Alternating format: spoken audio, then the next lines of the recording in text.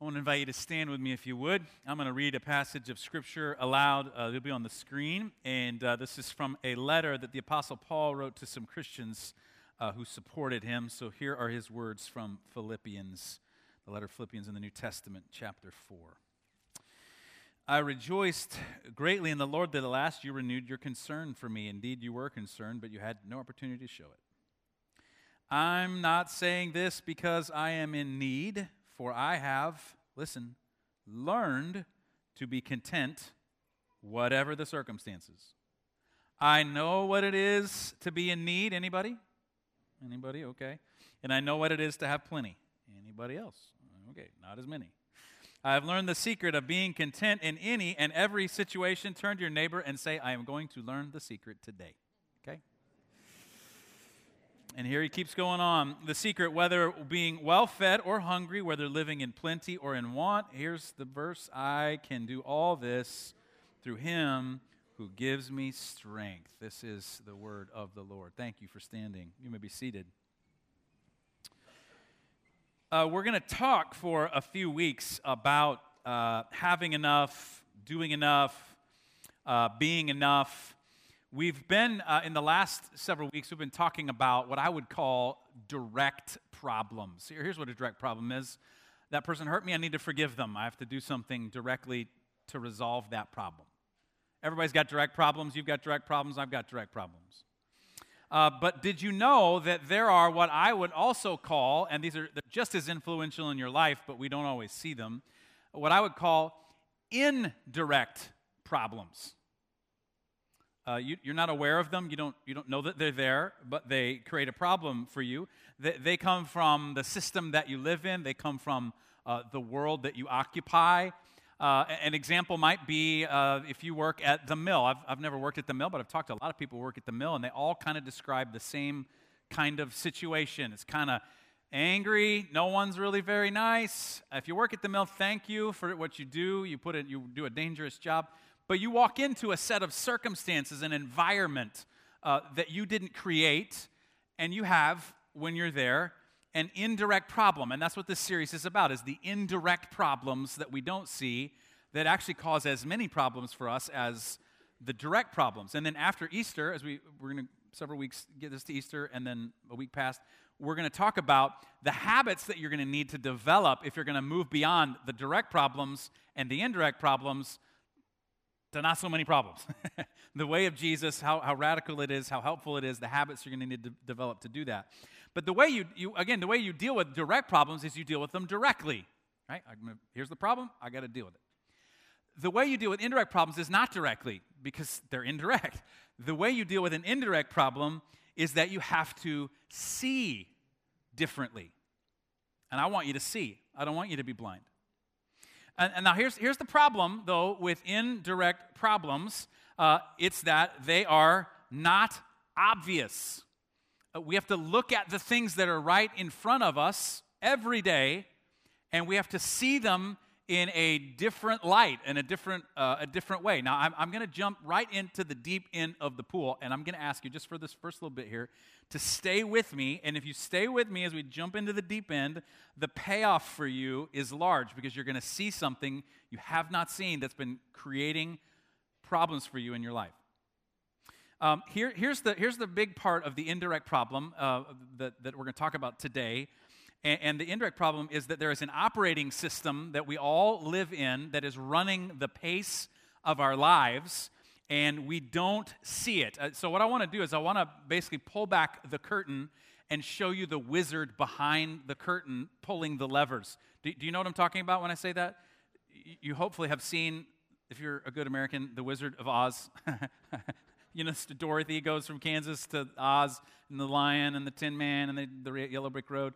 And then when they finally get to where the palace is, or whatever it was called, they go there, and everyone talks about the wizard like he's this great person. And then they go and they pull the curtain back, and the wizard's this little guy pulling levers, right? I want you to see who's pulling the levers, because here's the operating system that's creating an indirect problem for you. Now, stay with me, okay? We're jumping in the deep end.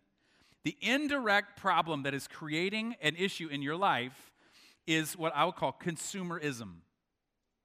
Consumerism runs on you buying things that you do not need. Has anybody ever bought something they don't need? Or is it just me, right? You may say, well, Scott, why is that a problem? Why are you making this a beef? Why are you talking about this? I mean, the consumer confidence index is as high as it's been in a long time. Unemployment is as low as it's been in a long time. Why are you talking about this? Listen, I'm not talking about your employment, okay? I'm not talking, that's good. Have a job brings dignity. You can bring glory to God by the way you serve other people at your job. It can be a way you express your faith. I'm not talking about your employment. What I am talking about is your soul. That's what I'm talking about here. Now, Paul says when we're dealing with indirect problems, he has a name for those indirect problems. In the letter he writes to the Christians in Ephesus, we know it as Ephesians, the letter in the New Testament.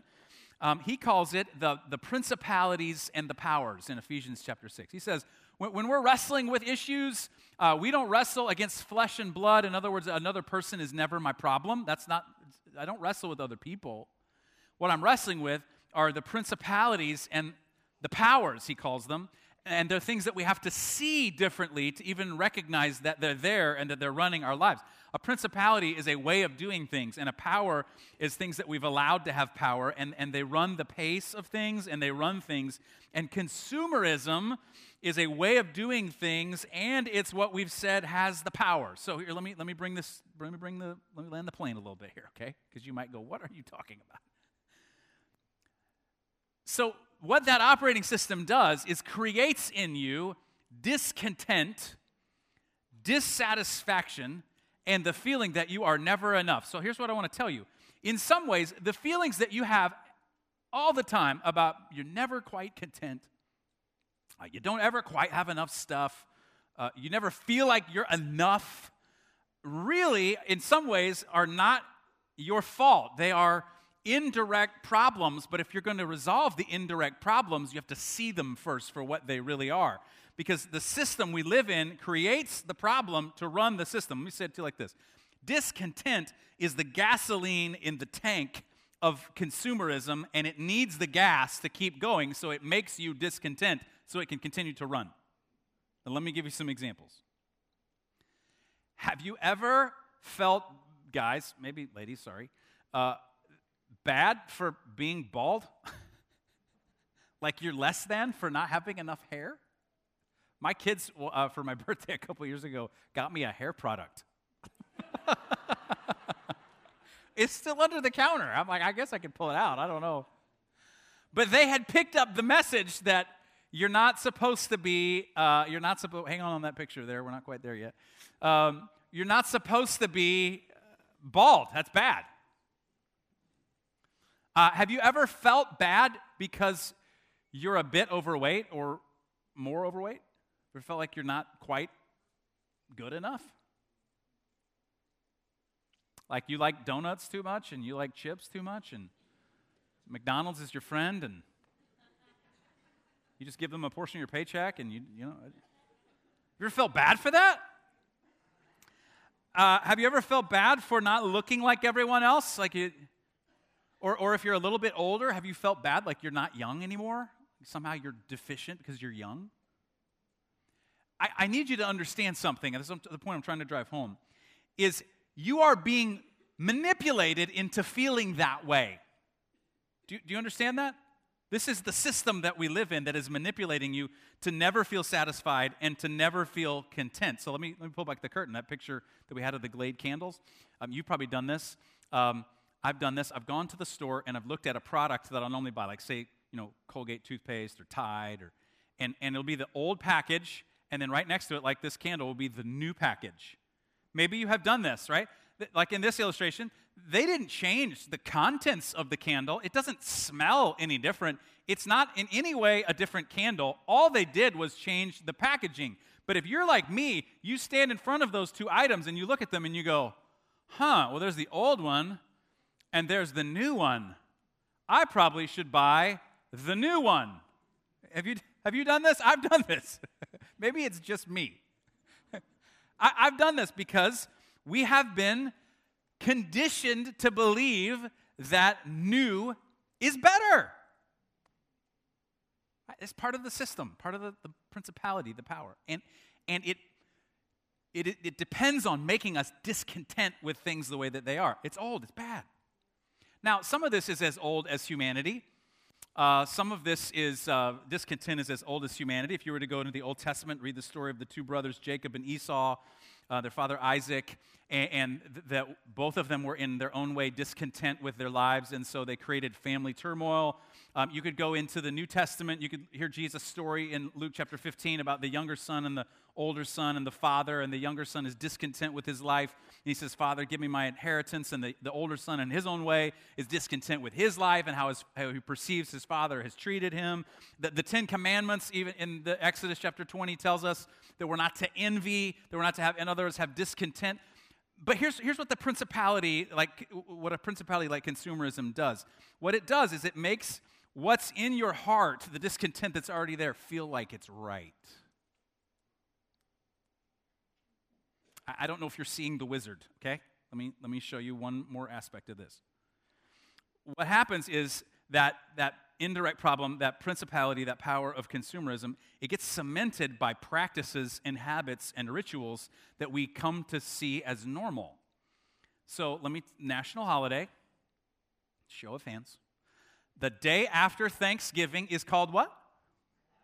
Black Friday! Woo! Right? It's a national holiday. I have been to Black Friday one time, and I am never going back. Oh, my word. Some of you love it, right? Some of you have done Black Friday, and you do it, right? Okay, great. But we all believe that it's great because what happens is they measure how the economy is doing based on the sales on Black Friday. And we all applaud this. We all say, well, that's great. Black Friday was good, and they sold lots of stuff, and then Cyber Tuesday and all that stuff that happens. Now, get this, another ritual practice that we just are okay with. Now, basically, any holiday is an excuse to sell items. Meijer does this, Walmart does this, Target does this. There's a whole section of the store that they take out the stuff of the current season, and they put in the new stuff, and they sell you a bunch of stuff that you don't need. Right? So you may have done like we did because we walked in a parade and bought green beads for St. Patrick's Day, right? Someone bought a boat based on that fact, right? Made the money off of that. And we're just all okay with that. That's just normal. That's just how it is. Or we have this thing, we call it planned obsolescence. Do you know what planned obsolescence is? A company will make a product, and they give it a life cycle. They know after a certain amount of time it's going to break, and then you're going to need to either go buy a new one, or they're going to change it, and so you're going to need to buy a different one to use the product that they originally sold. So I'll give you an example. Using me, I'm an iPhone guy, and so I've had several generations of the iPhone. The iPhone for a long time had this connector that you used to plug it in, the iPhone 3, 4, this same connector. And you bought it for, you had to buy it in addition to your phone, and for $29 or whatever it was. And then they decided that they would change it. And now it's different.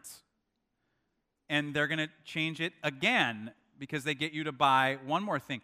Now, we have this line, we say they don't make it like they used to. They literally don't make it like they used to, right? They're planning on you having to buy it again because it's a revenue stream for that company.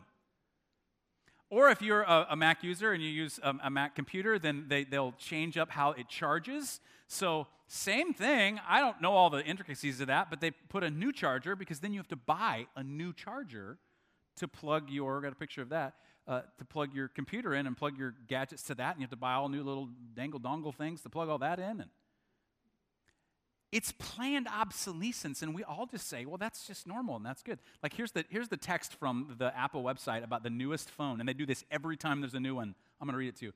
With iPhone 10, the device is the display. An all-new 5.8-inch Super Retina screen fills the hand and dazzles the eyes. It sounds ludicrous when you read it that way, doesn't it? That's how it is, though, right? We get manipulated into, and they say that to us every time they come out with a new thing. And we see the levers are being pulled, and we're being taught that this is normal.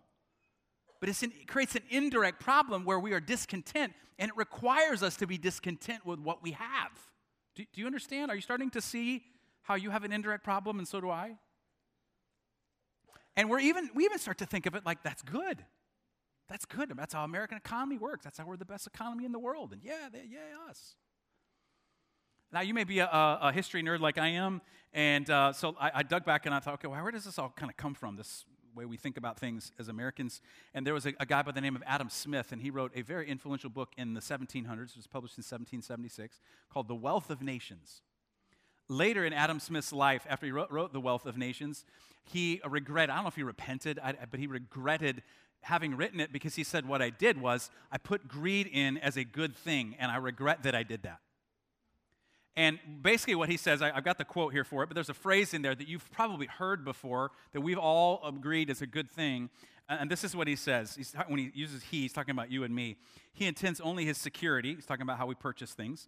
And by directing that industry in such a manner as its produce may be of the greatest value, he intends only for his own gain. And he is in this, as in many other cases, led by an invisible hand. How many of you have ever heard that phrase in reference to our economy, the invisible hand? You may have heard that phrase and gone, oh, they're talking about God's hand. No. Do you know what he's talking about if you read the context of this? I read the context of this. He's talking about being discontent and how that will drive people. Now, I got a question related to all of the way we live in our life and how we're taught to buy more things and have more experiences, and that'll make us happy. Are we happy yet? There you have it.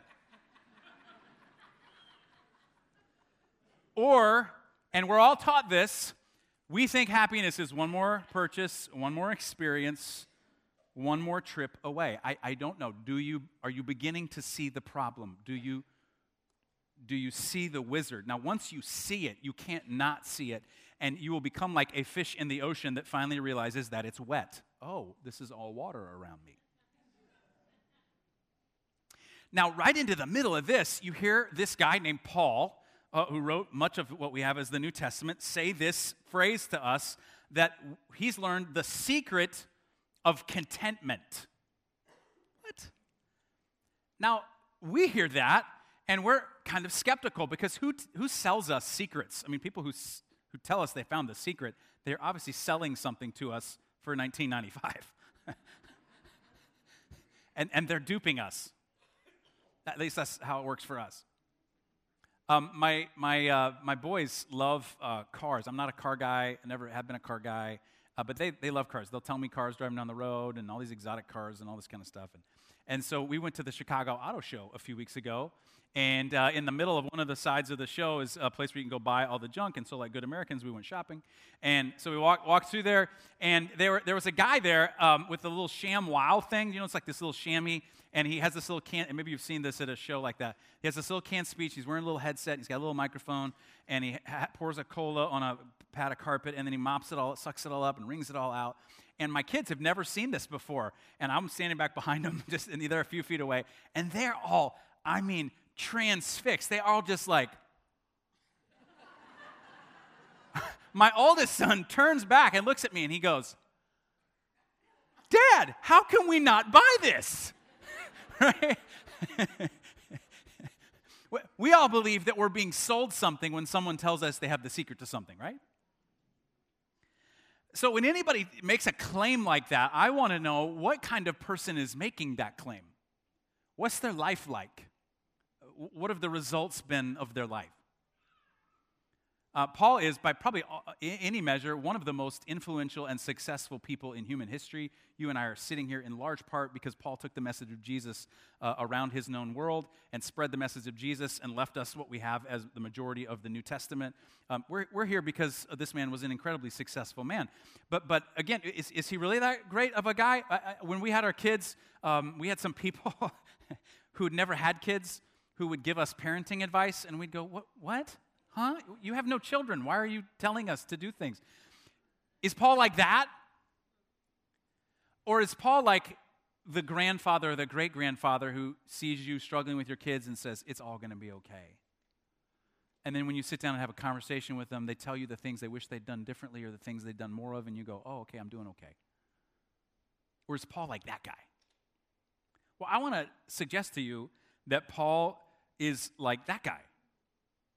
Now, he wrote this letter to the Christians in the ancient city of Philippi. Philippi was a colony of military veterans, and the Roman Empire was the superpower of the day.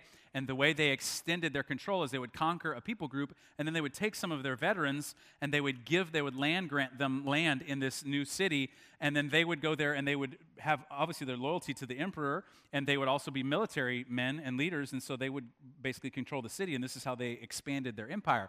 And so Paul, on one of his journeys, he went through Philippi, and he planted a group of Jesus-following people, a church. And I've got some pictures here of the ancient Philippi. You could go there today. There's still a city there. This is the theater there that sat thousands of people. They still use it for events today. A picture of the Forum here, where this was like the center market of the town, where you would go. You can go to the ruins there. It was on what was known as the Egnatian Way. The Egnatian Way was a road that traveled throughout the Roman Empire that they paved. You can still walk on it today. And I've got a map here that shows you how far it went across Turkey and Greece, all the way to, the Aegean Sea or the Mediterranean Sea, and then you could take a boat over to Italy and to Rome. And Paul made tents. He was a tent maker. And most scholars think that what Paul did is he made his tents and he would sell them primarily to the military, because when the military would go on their campaigns, they would need tents. And so Paul had built up rapport with military guys, and so he knew what military guys were like. And so when he went to Philippi, these were men that he knew, that he understood. And so he helped them begin to understand what it meant to follow Jesus, and he planted a little community. And now what Paul did is he would travel. He would make these journeys, and over a 10-year period, he made 3 different journeys. We got a map here. It's got all kinds of colors on it, and you may or may not be able to see it, but it just shows the extent of his travels. And he would go around making his tents, spreading the message of Jesus. Everywhere he went, he would cause some sort of unrest, because the message of Jesus always challenges the status quo in any culture. And he would cause some unrest. He was chased out of some places. He was beaten in some places. He went hungry in some places, but he traveled around. And then you can see there's a purple line that represents his last journey. In one of the places he was he's planning a church, he got in trouble with the authorities because of the message he was teaching about Jesus. And he came before the governor, and the governor said, we don't know what to do with you. And he made an appeal to Caesar. And if you were a Roman citizen, and Paul was a Roman citizen, you could make an appeal to the emperor to hear your case. And so that last journey right there, Paul is now going on his way to Rome, and he lives in Rome in jail and dies there for his faith. Now you hear jail, and you go, oh, jail, all right, he's behind bars, and 3 square meals a day, and, an hour out in the yard every day. Okay, well, that's not too bad. No, that's not what prison was like at all. We got a picture here of what an ancient Roman prison was like. They built these on top of each other, and so you would be lowered down through that hole, and that was where you were. You can maybe make out, just kind of below the shadow of the light shining down from that hole, another hole. So there'd be someone below you. There are no facilities there. They might feed you, but more often than not, you had to have food from someone outside the prison, or you would starve to death. And so this is where Paul spent a couple of years. And the Philippian Christians, the place where he planted a church, heard that he was in jail, and they sent Epaphroditus, you could read about him in Philippians, as a representative with a gift for Paul to pay for his meals. And so Paul writes this letter back to them, saying thank you. And so in the middle, so you need to understand, the guy who says, I've learned the secret of contentment, do you know where he's writing this letter from? Prison! He's not writing it from a yacht in the Caribbean, sipping a beverage. He's in prison. So he says, I know what it is to be in need, and I know what it is to have plenty, and I've learned the secret of being content, no matter what I have. And if you read the life of Paul, he was shipwrecked, he was stoned, he was run out of town, and he learns through that process, he learns what we know of as the secret of being content. And he says in verse 13, a very famous verse, he says, I can do all of this, be content in other words, through Christ who gives me strength. Now we take that verse kind of out of context and we tattoo it on our arm and we say, I can run a marathon in Jesus' name. You can, okay? I go run the marathon for Chicago, for Team World Vision in Jesus' name. Absolutely. That's not exactly what Paul had in mind. He's saying that I can learn when I have nothing to be okay. Because if I have Jesus, I have enough. And I don't have to have someone tell me that if I'm bald, I'm not enough, or if I'm overweight, I'm not enough, or if I'm getting older, I'm no good, or I'm a throwaway, or I don't have to be satisfied or discontent, because I got Jesus, and I found out that Jesus was enough. I don't have to listen to those messages that create this discontent in me. I am enough because I have Jesus. And he learned that secret. He learned the secret. So here's what we're going to do for the next few weeks is we're going to work on learning that secret too. It's not a secret. You hear the secret and then you get it and then everything's changed. You learn it by practice, by different habits, different rituals. So I'm going to give you three. I'm going to give you three ways you can take this today and begin to apply this, learn this secret of contentment in your life, because it's not going to be instantaneous. It wasn't for Paul. It won't be for you. But before I tell you these three things, let me tell you three other things that he says in other places to other Christians that apply here, okay? He says this to the Corinthians in his letter in 2 Corinthians. He says, wherever the Spirit of the Lord is, there the heart is free. He's saying another version of Philippians 4:13, when I'm with Jesus, my heart's free from discontent, free from dissatisfaction, free from someone telling me that I'm not enough. I'm free if I have the Spirit of the Lord. And then he says in Romans 12, 1 and 2, he says, don't let the world around you squeeze you into its mold. Now, my mom used to make Jell-O molds. It was this like metal thing, and it had some indentations, and then she would put the Jell-O in, and then she would put it in the fridge, and then she would take it and turn it upside down, and blah, blah, blah. And it had a shape, a predetermined shape. The way it was going to look was already determined.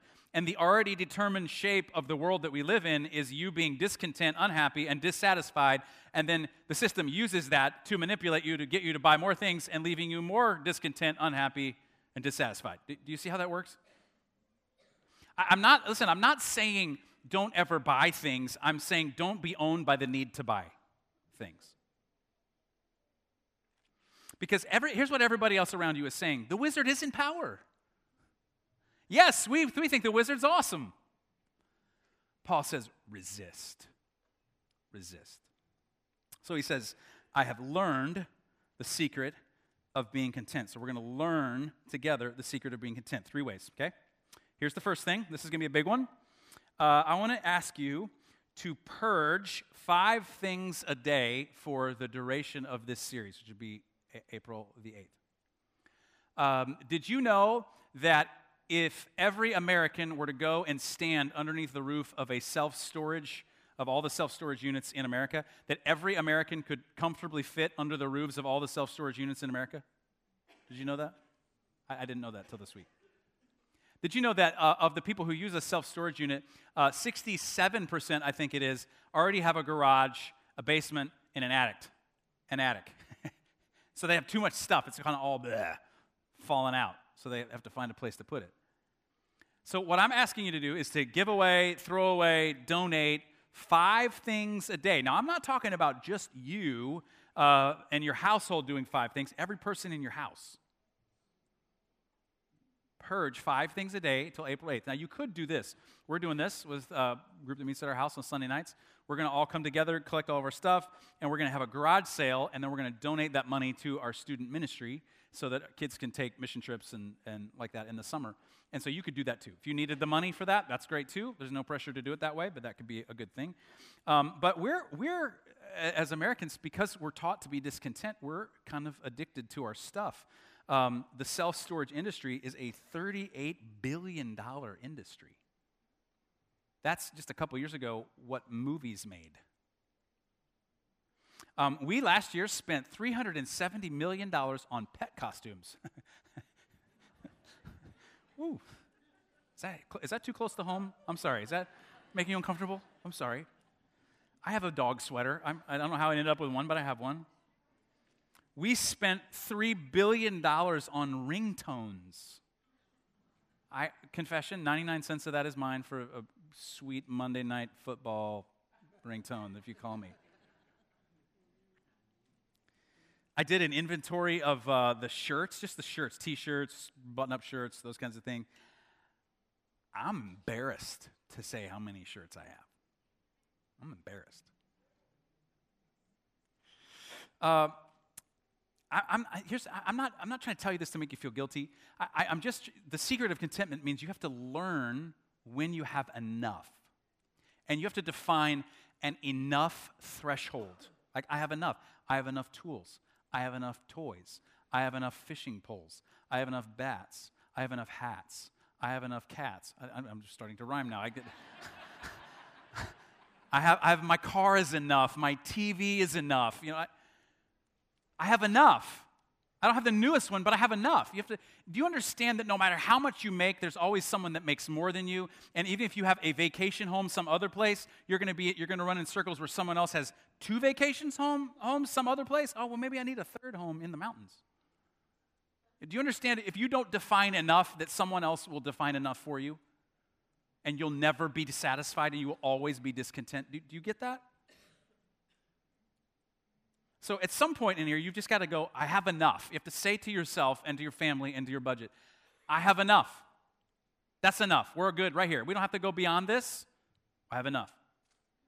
I've been privileged to travel multiple places around the world, and I've been to multiple developing countries. And every time I go to a developing country, I get my understanding of the world rocked, because I go and I find people, particularly people who follow Jesus in those places, they have nothing. I mean, when I say nothing, they have nothing. And they have so much more joy and peace than almost any American Christian that I've experienced, that I think, what is wrong with us? I went to Kenya with World Vision a few years ago, and here's a picture. We drove way out into the bush and went to a little village and to someone's home, and there's the ladies that are preparing a meal for us. And this was a family that they raised goats. Now, they don't have banks.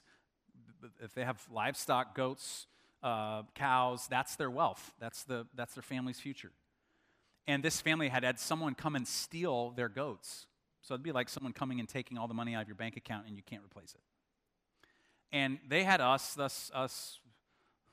overfed, wealthy Americans from their perspective, sat down, and you know what they fed us? Goat. It's like, oh. I took a picture of their closet. This is a picture of their closet, if you want to call it that. This is their closet, right? It's up so the snakes can't get in it. I'm not showing you this so you feel bad. That is not my point, okay? I'm not trying to make you feel bad for having things. I'm simply saying there are places in the world, there are people in the world who follow the same Jesus that you do, that they don't have to have stuff to feel like they have enough. And Jesus for them is actually enough. And somewhere, if you're going to learn the secret of contentment, you're going to have to set the enough threshold. Well, purging 5 things a day is going to force you to say, I think I might have enough. Okay? That's the first thing. Second thing is this, is that you would pray about every dollar that you spend. Now, here's what I don't mean. I don't mean when you've got your groceries and you're in line at the New Strack and Ventil or at Meijer or Walmart or wherever, that you have your grocery filled up and that you kneel down in front of your groceries and say, Lord, was I supposed to buy the wheat bread or the white bread? I'm not asking that, okay? I'm not saying that. Someone gave me this question as I was talking about this message, said this. Here's a great way to pray this, okay? Lord, is this where it goes? Praying that recognizes that what you have, what I have, is a gift from God, and I'm just the manager of it, not the owner of it. So is this where it goes? Or does it need to go over here? Now, in all honesty, you may be in line to get a latte at Starbucks, and you've had a really rough week, and man, it just 5 minutes of hot comfort would be so great. And that might be where it needs to go right then. I'm not trying to, this is not about guilt, okay? It's just recognizing, is this where it goes? We don't do that. But if you want contentment, if you don't want to have your life manipulated by the people pulling the levers, you're going to have to do something this radical. And then the third thing, just very simply, and this you may not need this, but just you need to get better with money. And so April the 8th and the 15th, Sunday morning, you can come, I think it's going to be at 9 o'clock. You can come and get a financial tune-up. You'll learn about how to get out of debt. You'll learn about how to manage your cash flow so that you can do a better job with your finances. It's a taster of the Financial Peace University, which will have a 9-week thing after that you can get into. But you may need that, and you'll see the details for that. You can sign up for that, and that might be something that will help you to realize, I have enough, and I got enough, and I'm going to be okay. And that might be something that you need to do. But this all keys on you understanding that Jesus is enough and not your stuff. It's all keyed on that. Jesus is enough. And when you find out that you have Jesus and you understand who he says that you are and who he is in your life and how he's guiding you and where he's taking you and the purpose he has for your life, all of a sudden other voices get silent, and you start to see the indirect problems for what they are, and I don't want to be controlled by that. I want you to control my life, Jesus. And you will learn what Paul learned, the secret of contentment. I'm going to pray for you, and then we're going to be done. Let's pray. So God, here we are, me included. We're a bunch of Americans, and we've been taught a certain way of being. We've been taught the way of discontentment. We've been nurtured in the way of dissatisfaction. We've been trained in the school of feeling like we're never enough.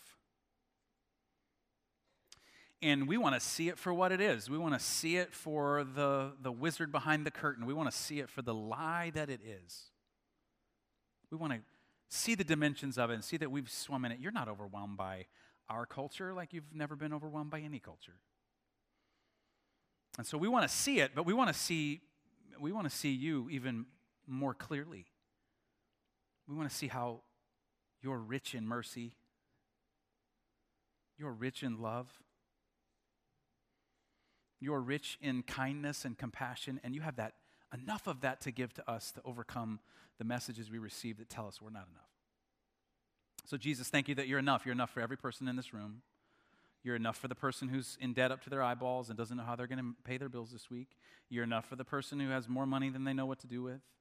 You're enough for everybody and everybody in between.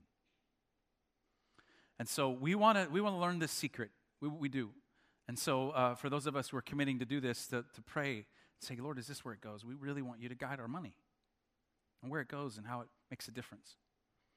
We really want to not be controlled by our stuff. So as we purge and have garage sales and throw things away, with each thing, remind us, you're enough, you're enough, you're enough. So thank you for the way you're going to work in each of our lives over these next several weeks as you teach us the secret of contentment. We pray this in your name. Everybody who wanted contentment said, amen, amen. Well, right as we exit here in just a second, as you go out, we've got a way for you to give to help our student ministry. Our student ministry has had carpet so give me just a second here, okay? And we're going to do the blessing. As we exit, this is the carpet that's been in our student ministry for 21 years. If you go in person, you'll see it looks like a Petri dish. It's awful. I have 3 kids. I can barely keep the carpet in their room clean. We've had 1,000+ kids in the last 21 years go on this floor. And for about $5 or $6 a kid, if you average that out, we've spent that. It's time to replace it. Well, we don't have it. We run a super tight budget. If you would like to help us replace it, we actually had someone in the first service say that they would give up to $5,000 and match dollars to that, because it's if we get the stuff that's easy to replace, the better stuff, we put down the cheap stuff 21 years ago, it's close to $13,000 to replace it. So if you would be willing to help with that, we got a cheaper option as well. But you can give it the door, on our app, at the kiosk, all of that. We would greatly appreciate that. So would you stand? I'm going to give you a blessing as you go. And then we will be done. Receive this blessing. May you know the God who says that you are enough, that he's enough for you. His love is enough for you. His compassion is good enough for you. His kindness and riches in mercy are enough for you. You receive that love, that message that you're enough in Jesus. You're sent now to love God, to love people, to serve the world in his name. If you need someone to pray for you, our prayer team's down front. See ya. Hug someone. Tell them you love them.